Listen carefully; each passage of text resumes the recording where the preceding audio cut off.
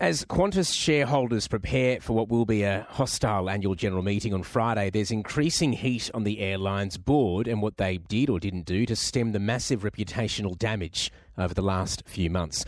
The scrutiny comes as an independent report into company boards, not necessarily Qantas, shows many are dysfunctional and lack skills for strong corporate governance that shareholders expect. We're joined now by the ABC's senior business correspondent, Peter Ryan. Peter, what's this report telling us about company boards and how they can prevent the sort of reputational crisis we're seeing at Qantas? Good morning, Tom. This report is from the advisory firm Board Benchmarking, which works to help improve governance in boardrooms.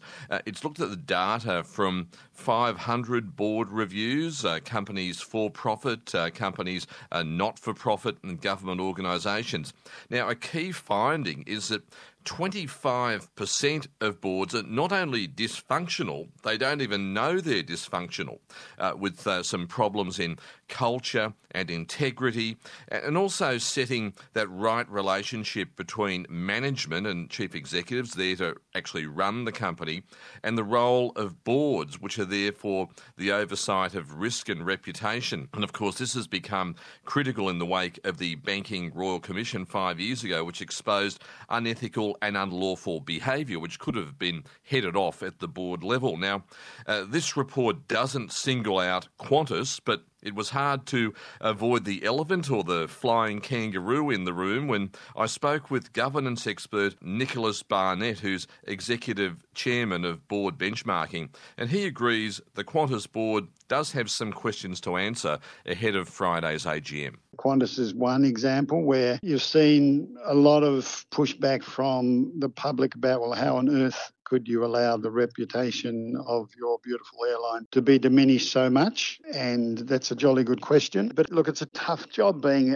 a director, but, you know, you get paid the big bucks, and that's why you need to be doing the job you need to do. In the case of Qantas, you have a very powerful, now former managing director, Alan Joyce, and an experienced chairman in Richard Goyder. But could there be tensions there where a powerful managing director can really set the agenda and push issues through for a board that might not be qualified enough to push back?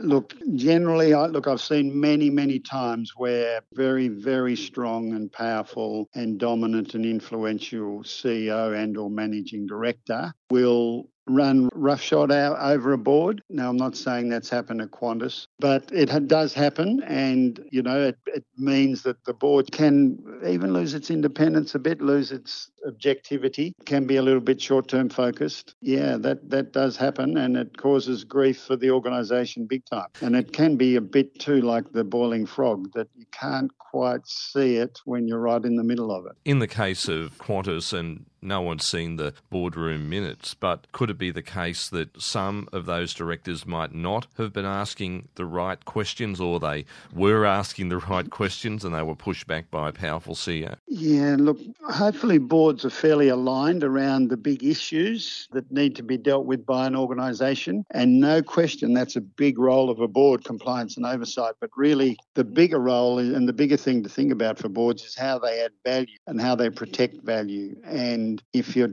worrying too much about, you know, the day-to-day little bit, sometimes you miss the big picture about, well, you know, how are we adding value? How are we protecting the massive reputation that we have? And if we're too focused on the day-to-day, we can miss some of those bigger picture issues. Is that a common problem or an issue where you have a chair who might be a former chief executive who really wants to get too involved, I suppose, in the weeds of running a company rather than sticking to the oversight?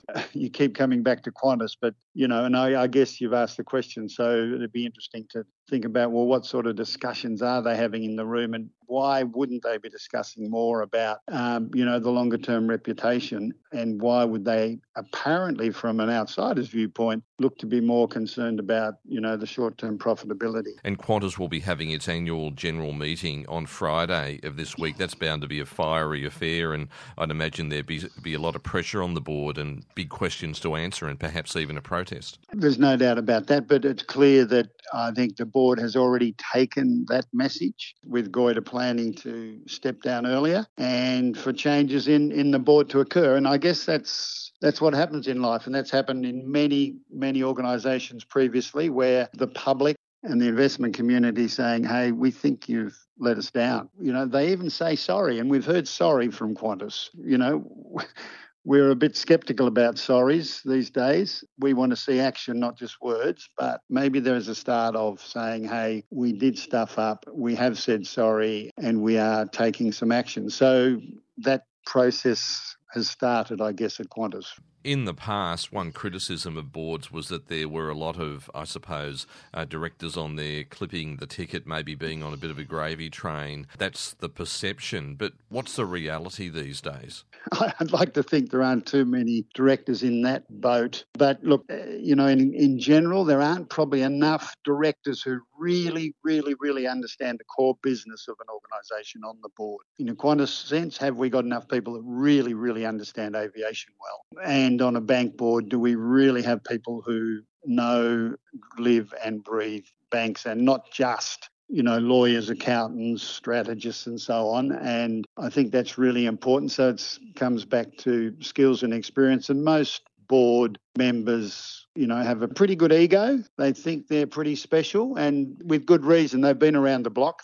They understand what's going on, and they do want to make a difference. They do want to leave a legacy. And that comes back to our point that, I'd love boards to be thinking more about what legacy they're going to leave, and it better damn be a good one and a long-term one, and something around the reputation and growth and value add, as opposed to the legacy of just attending, 79 board meetings. Nicholas Barnett, Executive Chairman of Board Benchmarking, with Peter Ryan, who's still with us. Peter, just still on Qantas while I've got you there, what will shareholders make of the airline's defence to the ACCC's claims that it, allegedly sold fares for flights that didn't exist? Well, that Qantas argument is that when travellers buy a ticket, they're not being guaranteed a specific flight or seat, but rather purchasing a, quote, bundle of rights. Now, the question is, what would any board say about this in a communications or crisis strategy? Would that work? But really, this is all about terms and conditions, which might be fine for a legal argument. And Qantas saying, yes, we sold tickets for flights that might not exist, but technically we didn't break the law. Now, Qantas will have to prove there was no deceptive conduct here. They might well win in the boardroom, but in the courtroom of public opinion, where people think if they book a flight they should be able to get on it, the bundle of rights argument probably won't fly and doesn't help in the reputational crisis. But we'll be seeing more about this in Friday's annual general meeting in Melbourne, which at the very least is going to be pretty colourful, I'd say. I imagine so. Peter Ryan, thank you very much. It's the ABC Senior Business Correspondent joining us there. How about that? When you buy an airline ticket, are you buying a ticket to go on a plane, or are you buying a bundle of rights? I guess we'll see how that AGM goes. This is ABC News Radio. More on the fires in New South Wales and Queensland after the news. The Mayor of Tenterfield will be joining us shortly.